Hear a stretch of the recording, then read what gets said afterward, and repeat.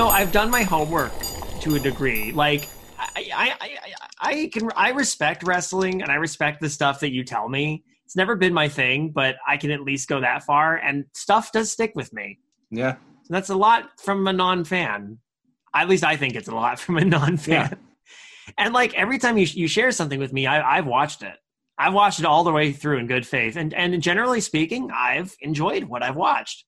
Yeah. On my birthday, I think I showed you Escalera de la Muerte. You did, and that was fun. Yeah, It was a lot of fun. Young Bucks versus Lucha Bros. A lot of fighting with ladders. There was a lot of fighting with ladders. A lot of climbing ladders and weak ass grabs trying to get the belt. Yeah, you gotta Gotta pad it out. I understand. You gotta pad out the match. Important. Yeah. I think, and I will say this with all honesty here, because I've trained in martial arts for years, I have to turn that part of my brain off that goes, they're not keeping their hands up. Yeah. They're not. No, that would never. What? And it's really hard. But then again, I'm not someone who watches kickboxing either. So like, I don't take much. I don't derive. I think I would prefer wrestling just because of the pageantry of it. Yeah. The spectacle is more important to me. So. And everyone always says like it's a male soap opera thing, and I've never really agreed with that. And not in like a macho way. I just don't think it's an apt comparison. Well, is it more the soap opera or more the fact that it's considered a male thing? Because like anybody can enjoy wrestling. Yeah, wrestling is not just a dude thing. It is 100% not just a dude thing. Yeah, but like it's been called like over and over again a male soap opera, and like to me, wrestling is always been more like, I think it has more roots. Well, it's become more in the modern sense, more like superhero fantasy. I think that tracks. That honestly tracks. I could see that. I mean, considering it can get really ridiculous, but then less ridiculous. I've seen and heard bits, storylines about, all kinds of nonsense, including supernatural powers and whatnot. We just watched, Kayla and I just watched not long ago the Baywatch episode, or the review of the Baywatch episode that tied in with Hulk Hogan and oh my gosh, I can't remember who he was up against. It was the Bash at the Beach. It wasn't versus. Kayla just yelled at me from off mic that it was he and Macho Man, and they were tag teaming. Oh my god, I can't remember who, but it was Bash at the Beach was the name of it, and they had a whole Baywatch episode that tied in with it. I, of course, know exactly what you're fucking talking about. I figured you would. And I watched wrestling. a little bit. I watched a little bit deeper into it, but I cannot for the life of me remember the name of the people they were competing against. It was Hogan and Vader, as well as Randy Savage and Ric Flair. That's what it was. But Vader and Ric Flair, what was the name of their group at that time? Because they had a name. It was like the Dungeon something. I don't think they were part of the Dungeon of Doom. I heard. I mean, this is me being misinformed, but I thought they kept referring to them as being connected with the Dungeon of Doom, and then they showed clips of the Dungeon of Doom. Like, holy shit! There's candles. There's face paint. There's a literal dungeon with fog. This is amazing. Yes. The Dungeon of Doom is widely considered the worst stable in pro wrestling history. It was a stable that was created entirely just to get Hulk Hogan over and give him people to beat. Oh, okay. So as he would beat members of the Dungeon of Doom, they'd keep adding more members.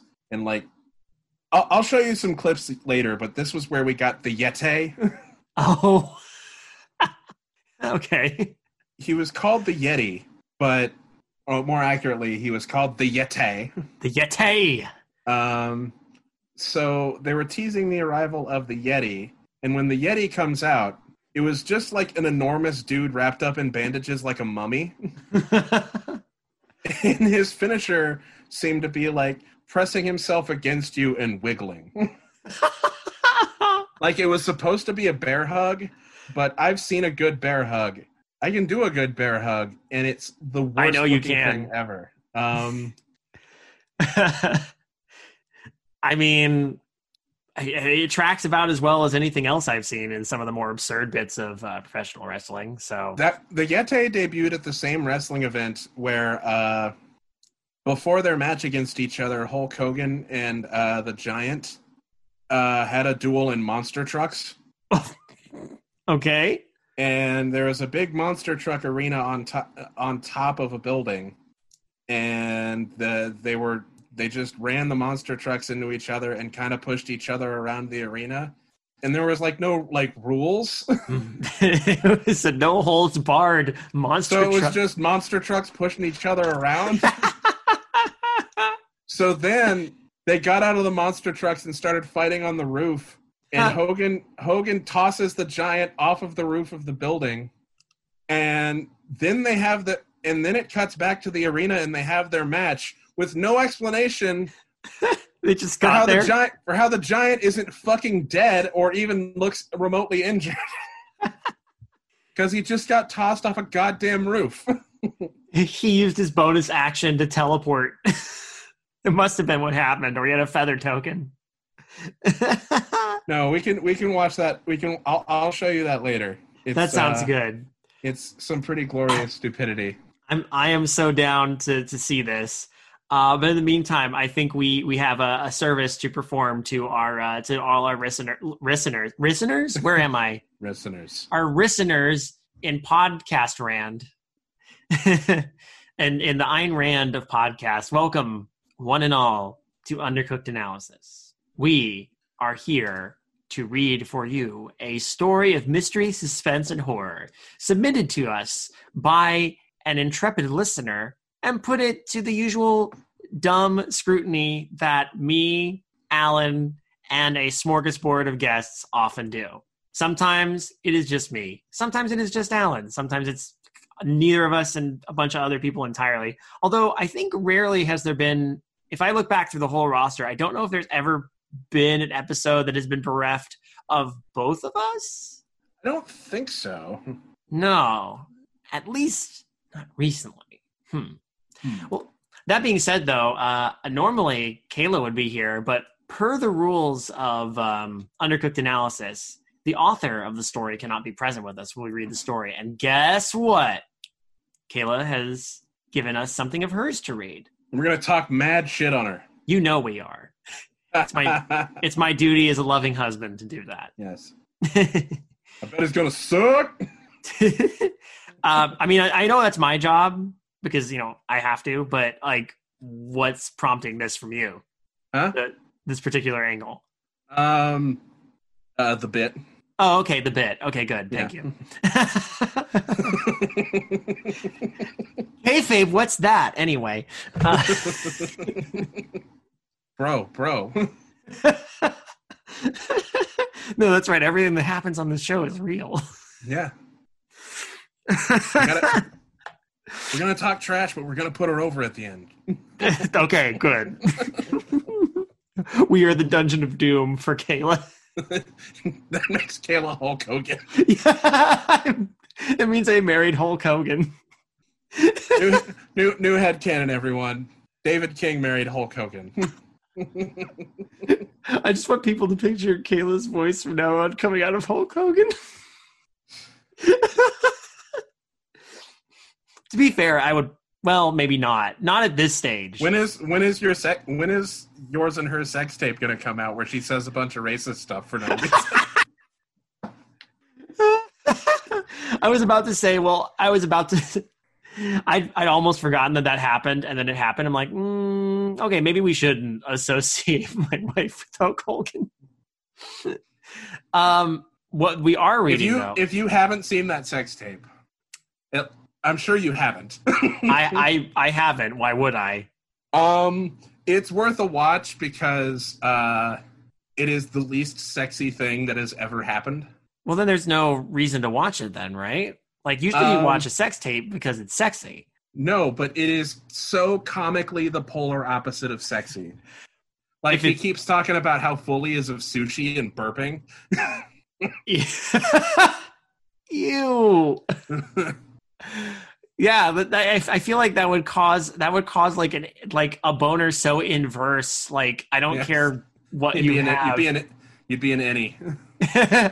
your genitals will retreat into you or further into you, as the case may be. Well, now, at least now Kayla will know what it's like. Just to hear two just idiots talk about bullshit before starting. Hey, she knew what she was getting into when she submitted this. Like, come on. Like she and I started this show, so yeah. It's only fair that she gets an opportunity to submit her own work here. Then again, we also did read her story on that one time about the ventriloquist dummy. So true. That was fun. That was really fun. Yeah. Well, Kayla, when it comes crashing down and it hurts inside. Bum, bum, bum, ba-na-na-na. I was gonna chime along, but then I realized the delay was gonna be an issue. So, and I will just to address the elephant in the room. Hi, Mr. Elephant. Okay, well, that's out of the way. yeah. We will be. This is basically a filler while we continue to read and judge the entries for our. I mean, I don't want to say that this. I don't want to say that this is like, oh, we're just doing this because it's filler, but we fully intend. Yeah, this episode doesn't matter. Everything is made up, and the jokes. This episode is not canon. This is actually a clip show, as it turns out. Yeah. The rest of the episode is going to be, we will read the story, but instead of making the jokes, we will cut in clips of us making other jokes from other episodes of UCA, which will be really weird, because sometimes you'll hear like little bits of like Abysme and Sade and Paprika and Ben and even Kayla. There's actually, weirdly enough, going to be a reveal at the end of this episode that all of this was a dream. Oh, yeah. And I hope no one's going to feel too ripped off about that. Yeah. What I was trying to say, though, is the Creepy Cooking Staff Writing Challenge. We will address when that is going to come out at the end of the episode. So stay tuned. Yeah. But the story we are reading is called The Disappearance of Sweet Carrie Jo Malone. And it seems to be framed as a blog post. Kayla didn't tell me too much about this. She just said that there's a bit of a mystery involved, and she wants to see if we can figure it out, or at least talk about it. Yeah. So let's see how it goes. So this is blog post number 47, The Disappearance of Sweet Carrie Jo Malone. Hello, fellow Snoops. It is I, your curator of unsolved cases, bringing you another mystery to add to the books. At first glance, this seems like a simple story about a young woman who went missing after a night at the movies. I have written plenty about stranger and better-known disappearances, from Amelia Earhart to Jimmy Hoffa. This mystery barely holds a candle to the fiery notoriety of those. However, I came across a recent development in this specific case, which seems to drum up more questions than answers. So I wanted to delve further into what exactly happened. Hello, fellow Snoops. Just makes me think that this is being written by Nancy Drew. Yes. Which I am all here for.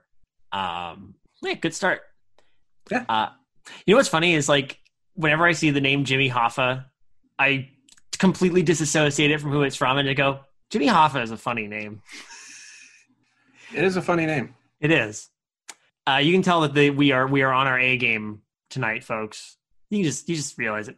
The year is 1960. Shiny conservative America was starting to fade, but had not yet fallen into the full swing of counterculture. Despite it being summer, with kids free to roam around the small town of Vila, California, 30 miles outside of Chico, things remained slow and quiet at the Lamplight movie theater on the evening of July 26th.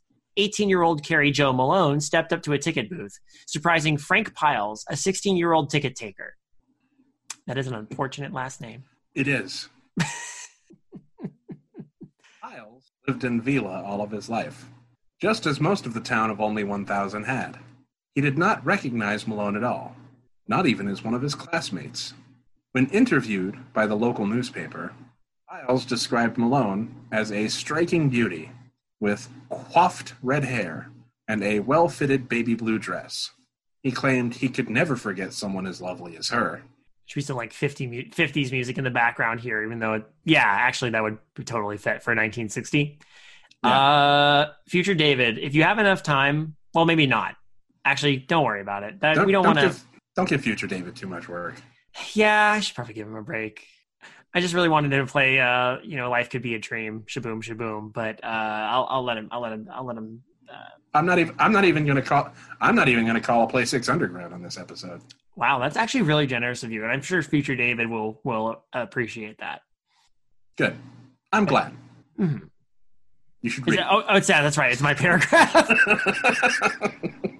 I was too busy thinking about what Future David would think. Anyway, Malone asked to see the double bill screening of 13 Ghosts and the Electronic Monster. Further astounding piles. The two films have been out for a few weeks now, wearing out its welcome. We probably should be wearing out their welcome, but that's okay. According to Piles, Malone was the only one who bought a ticket for the late night showing. For those who don't know, I refuse to say too young to know because we now live in the age of the internet, and young people know a hell of a lot more than boomers and Generation X give us credit for. Sick burn!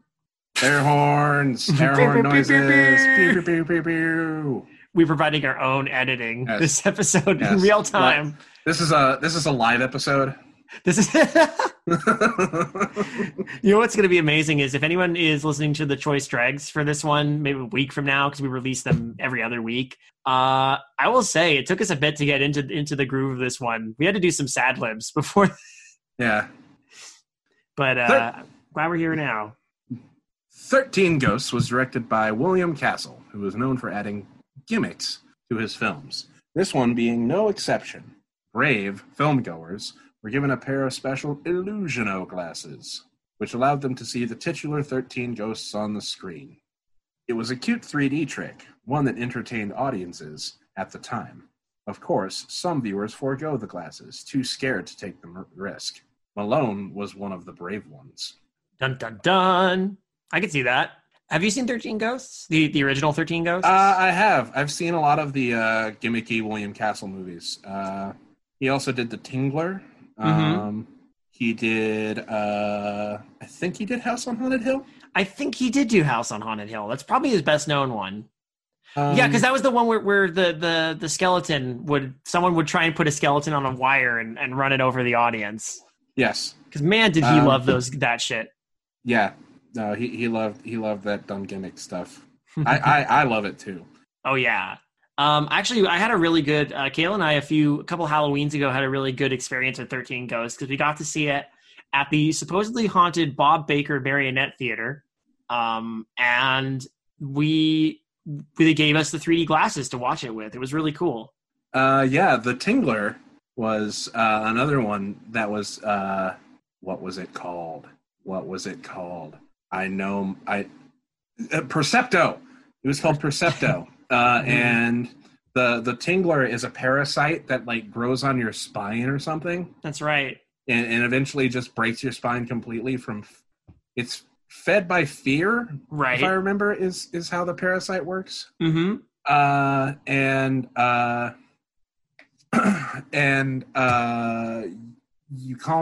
You stop it from feeding by screaming. That's right.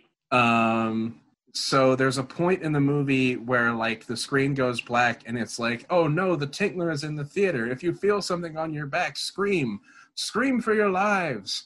And there were like little vibrating things in people's chairs. That's right. So they felt like a buzz on their back. It's like a modern, like you feel that kind of thing worked its way into a lot of those like 4D theaters when you're like at theme parks. Yep. Which is kind of awesome. William Castle it's pretty rad. I love it. I have mad respect for William Castle just for doing shit like that, trying to make it more immersive. Yep. So Malone bought a small bag of popcorn from Lewis Harding, who was managing the concession stand, and then was guided to her seat by the usher, George Smith. These young men, along with Piles and the elderly film projectionist Harry Sylvester, were the only employees working at the Lamplight that night. No one else bought a ticket to see a movie. Malone sat all by herself in the theater. And I just want to add that, like, so many of the, like, terrible movies in theaters lately. Oh, Alan, Oh, there What? you go. You got really quiet for a second. Oh, I might have just been mumbling. Oh, okay. No, I think it sounded like you pulled away from the mic and way off in the distance. I could hear you. Go. Okay. I think a lot of modern terrible movies would be improved if they just flung a skeleton at you every once in a while. I would certainly approve of that. But install skeleton cannons into your theaters, you cowards. Welcome to the new Batman movie. Here's his parents. Could you imagine a theater specifically was built for something like that? But you could load different things in. Imagine going to like a Rocky Horror Picture Show. That would be pretty cool. A toast, and there's guns that just projectile fire toast at you. I'd love it.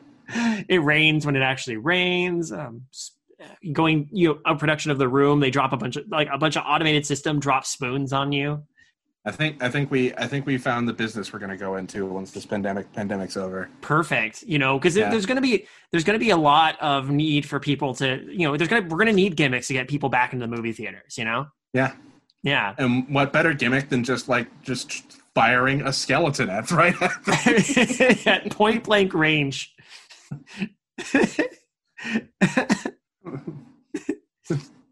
Noted podcast idiots David King and Alan Cheney unveiled the latest invention that's bringing people back to the theaters: the skeleton catapult.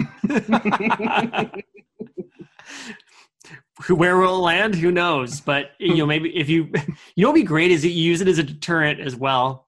You see someone talking on their cell phone, you just straight up fire a skeleton directly at their face. Yes. Uh-oh, looks like someone's trying to pirate our movie. Pirate this. You get the footage later, there's the movie, suddenly just a skeleton streaks right into the camera.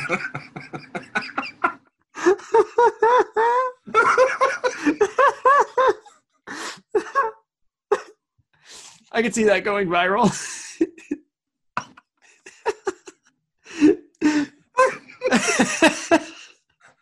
I keep imagining it. Yeah, I know. It's like here's this. Someone's at like, I don't know. Someone's at like the next Batman movie. They got their phone out. They start trying to pirate the movie. You see it from that perspective. The movie's kind of blurry, but you can see it. Literally, a blurry skeleton skull just flies out of nowhere right into the camera. Camera goes flying.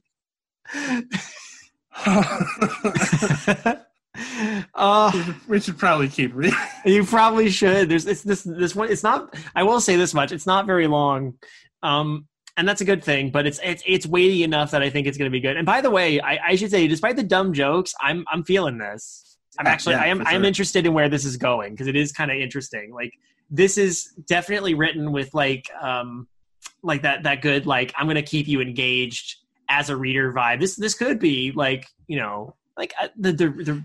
on point. It does like have that very genuine like blog internet feel. I could feel this being like a Nexpo video, like a BuzzFeed.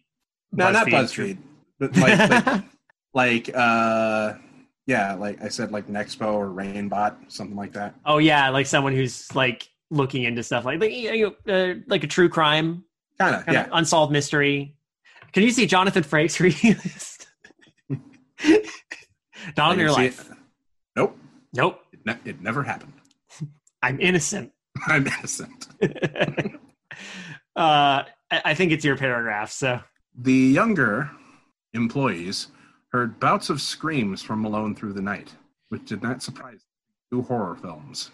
It was not until after the show's ending, when Harding stepped into the theater to clean the aisles, that he noticed that Malone was nowhere to be found. None of the employees saw her leave the building. Harding assumed she probably left through the emergency door, next to the screen, until he found a few items left behind near a middle row seat. A dropped half bag of popcorn.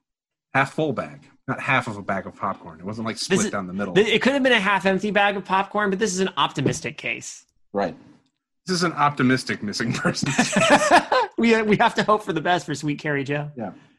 A dropped half-full bag of popcorn. A wicker purse. And strangest of all, a pair of size 7 penny loafers. Harding and the other employees checked the parking lot, and a black 1957 Volkswagen Beetle, which was later confirmed to belong to Miss Malone. I think that was supposed to be and found. Probably, but again, this is a first. Kayla informed me this is a first draft, and I totally get that. But this is solid. This is really solid. So I love the little details. It's the little details that work for me with this. Like this is cool. Do you mind if I take this one's technically its own paragraph? But do you mind if I take the next couple? No. Okay. I will be upset if you do. All right. Carrie Jo Malone had officially gone missing. Your turn, Alan. No, go ahead. Okay. Because you're so fucking insistent. The town's police arrived a few hours later, doing a basic search of both the building and parking lot, questioning all the employees, especially Sylvester, since he was working in the projection booth right above the theater that Malone sat in, and would have been the one to have seen her leave. Sylvester claimed that he was too focused on his work to pay heed to Malone's whereabouts, but his slurred speech, along with a spotted empty bottle of whiskey next to the projector, informed the police that his memory would have served as faulty evidence anyway. What is it? That doesn't surprise me that much. I feel like if you're working as a projectionist in a place like this, you would just. I feel like that's a trope, and it's not a cliche, a trope. So it totally works. Yeah, let's project some crap. How many times have I seen 13 Ghosts? Load up the skeleton cannon. Do you think? Could you imagine a drug projectionist trying to pilot the skeleton during like the House on Haunted Hill? Someday this is going to be a skeleton cannon, but for now it's a skeleton fishing line. I'm gonna get you. Here comes the skeleton. I'm fishing for dipshits with my skeleton. There's a law of comedy here, and to me, I'm just gonna put this out there right now. I think skeletons make everything funnier. Yeah. If it's like, there's just. I'm not even going to try to dispute that. Thank you. And my intuition just says that, and I say it sometimes. I don't often think about it. Like I just blurt it out like it's a fact. But I think that's a pretty truth that's universally accepted. Skeletons just make everything funnier. Right. Yep. Anyway. 100% of the funniest people on this planet have skeletons. At some point, 100% of the people funniest people on this planet will eventually retire from skin in general and just be skeletons. Yeah. I think it's a good career move. Yeah. You ultimately evolve into the funniest possible you, which is a skeleton. What's this? The comedian is evolving. Do. Congratulations, your comedian evolved into skeleton. Why are you crying?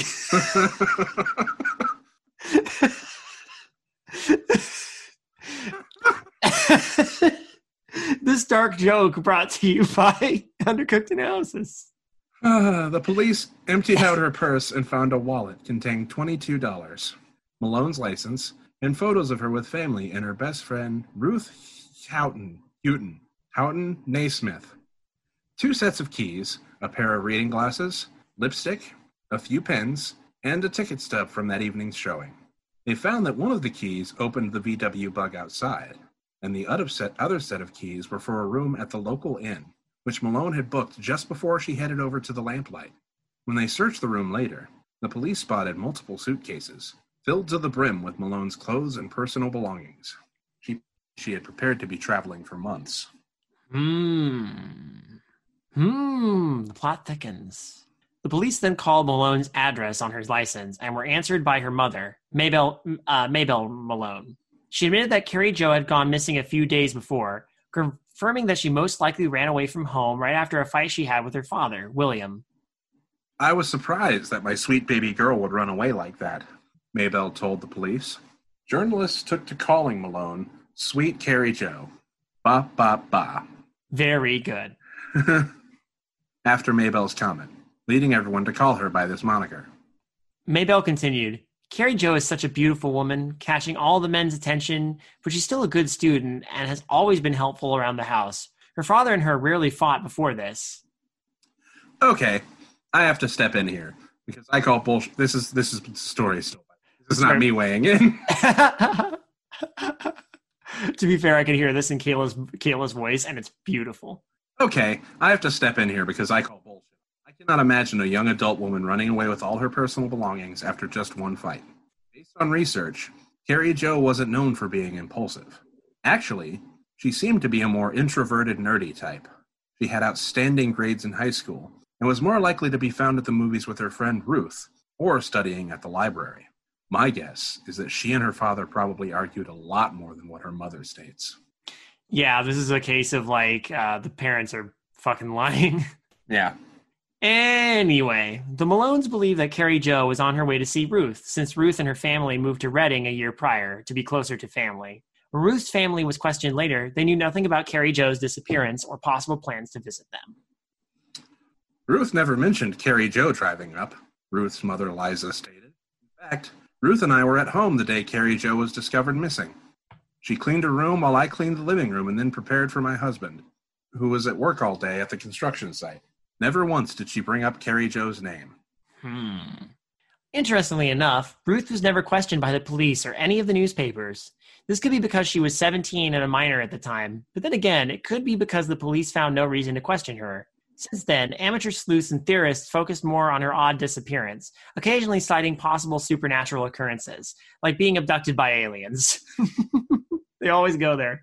I am not going to encourage that silly thinking here on this blog, but I will say that how she disappeared is abnormal. How did she leave the movie theater without anyone taking notice of her? Why would she leave her shoes? How far could she have gone without her purse and car? Where did she go? Well, where did she go? Well, luckily, that's a new paragraph, so it's fine. I'm just being... We haven't had a Jarrah symptom in this story. It's not a Jarrah symptom. I am reaching for a Jarrah symptom. Well, luckily, Malone's story resurfaced this week in the news, finally finding another piece in the strange puzzle. However, this piece will probably raise more eyebrows than answers. They found a skeleton cannon in the theater. During demolition of an old building in Chico, construction workers found what appeared to be a corpse with slips of dried skin still clinging to its bones. Yes, the story's a comedy now. Spooky, scary skeletons. Under the concrete floor. Under the concrete floor. Pieces of a familiar baby blue dress, now dirtied and threadbare, hung from the arms, held above its head. Whatever hair may have been left was ripped out by the concrete itself. Forensic scientists were able to confirm this corpse as Carrie Jo Malone, dead from suffocation. Holy shit. Someone concreted her under a floor? Looks like it. Yikes.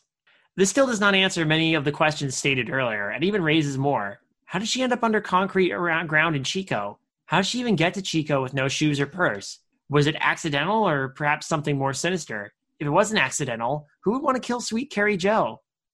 Please leave your comments and theories in the discussion. Let me know what you think may have happened. Until then, happy sleeping. Thank you, Nancy Drew. Okay. Wow. Got grim really fast at the end.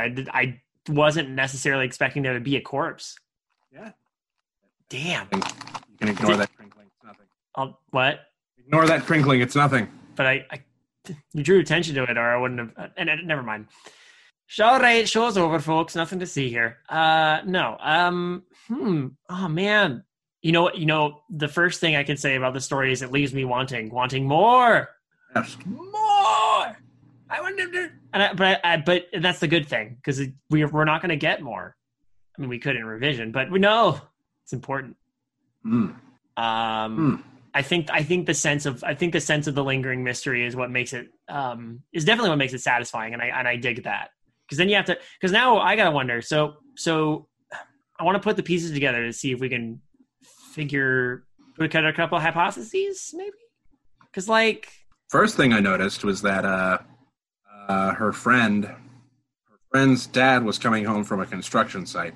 Oh, that's a good point. And yeah, that would make someone who would know. Oh shit! But why would he? Let me go back through here. So she mostly hung around with. Well, that is. I mean, she probably got in a fight and left. But whoever it was, let's presume that it was Ruth's dad. Let's make him suspect numero uno for a bit. All right. What would be the motive? Let's first say what we know. Okay. Carrie Jo seemed to be leaving after getting into a big fight with her dad. Mm-hmm. I get the impression that her parents, and by the way, there's a big emphasis on shiny conservative America. Yeah. So I'm guessing she probably had, I mean, based on what we're reading about them, I get the impression that her parents were probably pretty conservative themselves.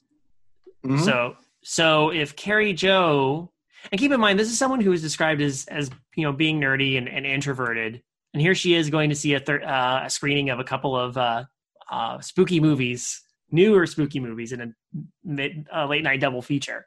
So that's something cool about her character. Let me see. I'm kind of scanning back through here.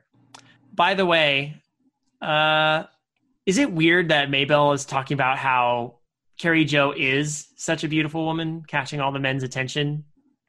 Well, I guess is would make sense because they would not assume that she. I'm not giving it a second read. I'm kind of just scanning through it. Yeah, same. Everyone listen to us silently reread the story we just read to you. But in post, future David will do one thing, and that is he will truncate the silences. It'll be great. In fact, Ruth and I were at home that day. Carrie Jo was discovered missing. She cleaned her room while I cleaned the living room at the construction site. We don't know. So how come Ruth was never questioned? Said 17 and a minor, but yeah.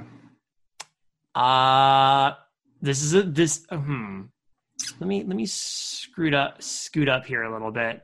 Back to the thing about Ruth here. Photos of her with her family and her best friend Ruth. And now that implies that the photos, they're different photos. Like it's not all of them all together, but there's also pictures of her with Ruth. Apparently she turned a lot of people's heads, but reading glasses, lipstick, a few pens.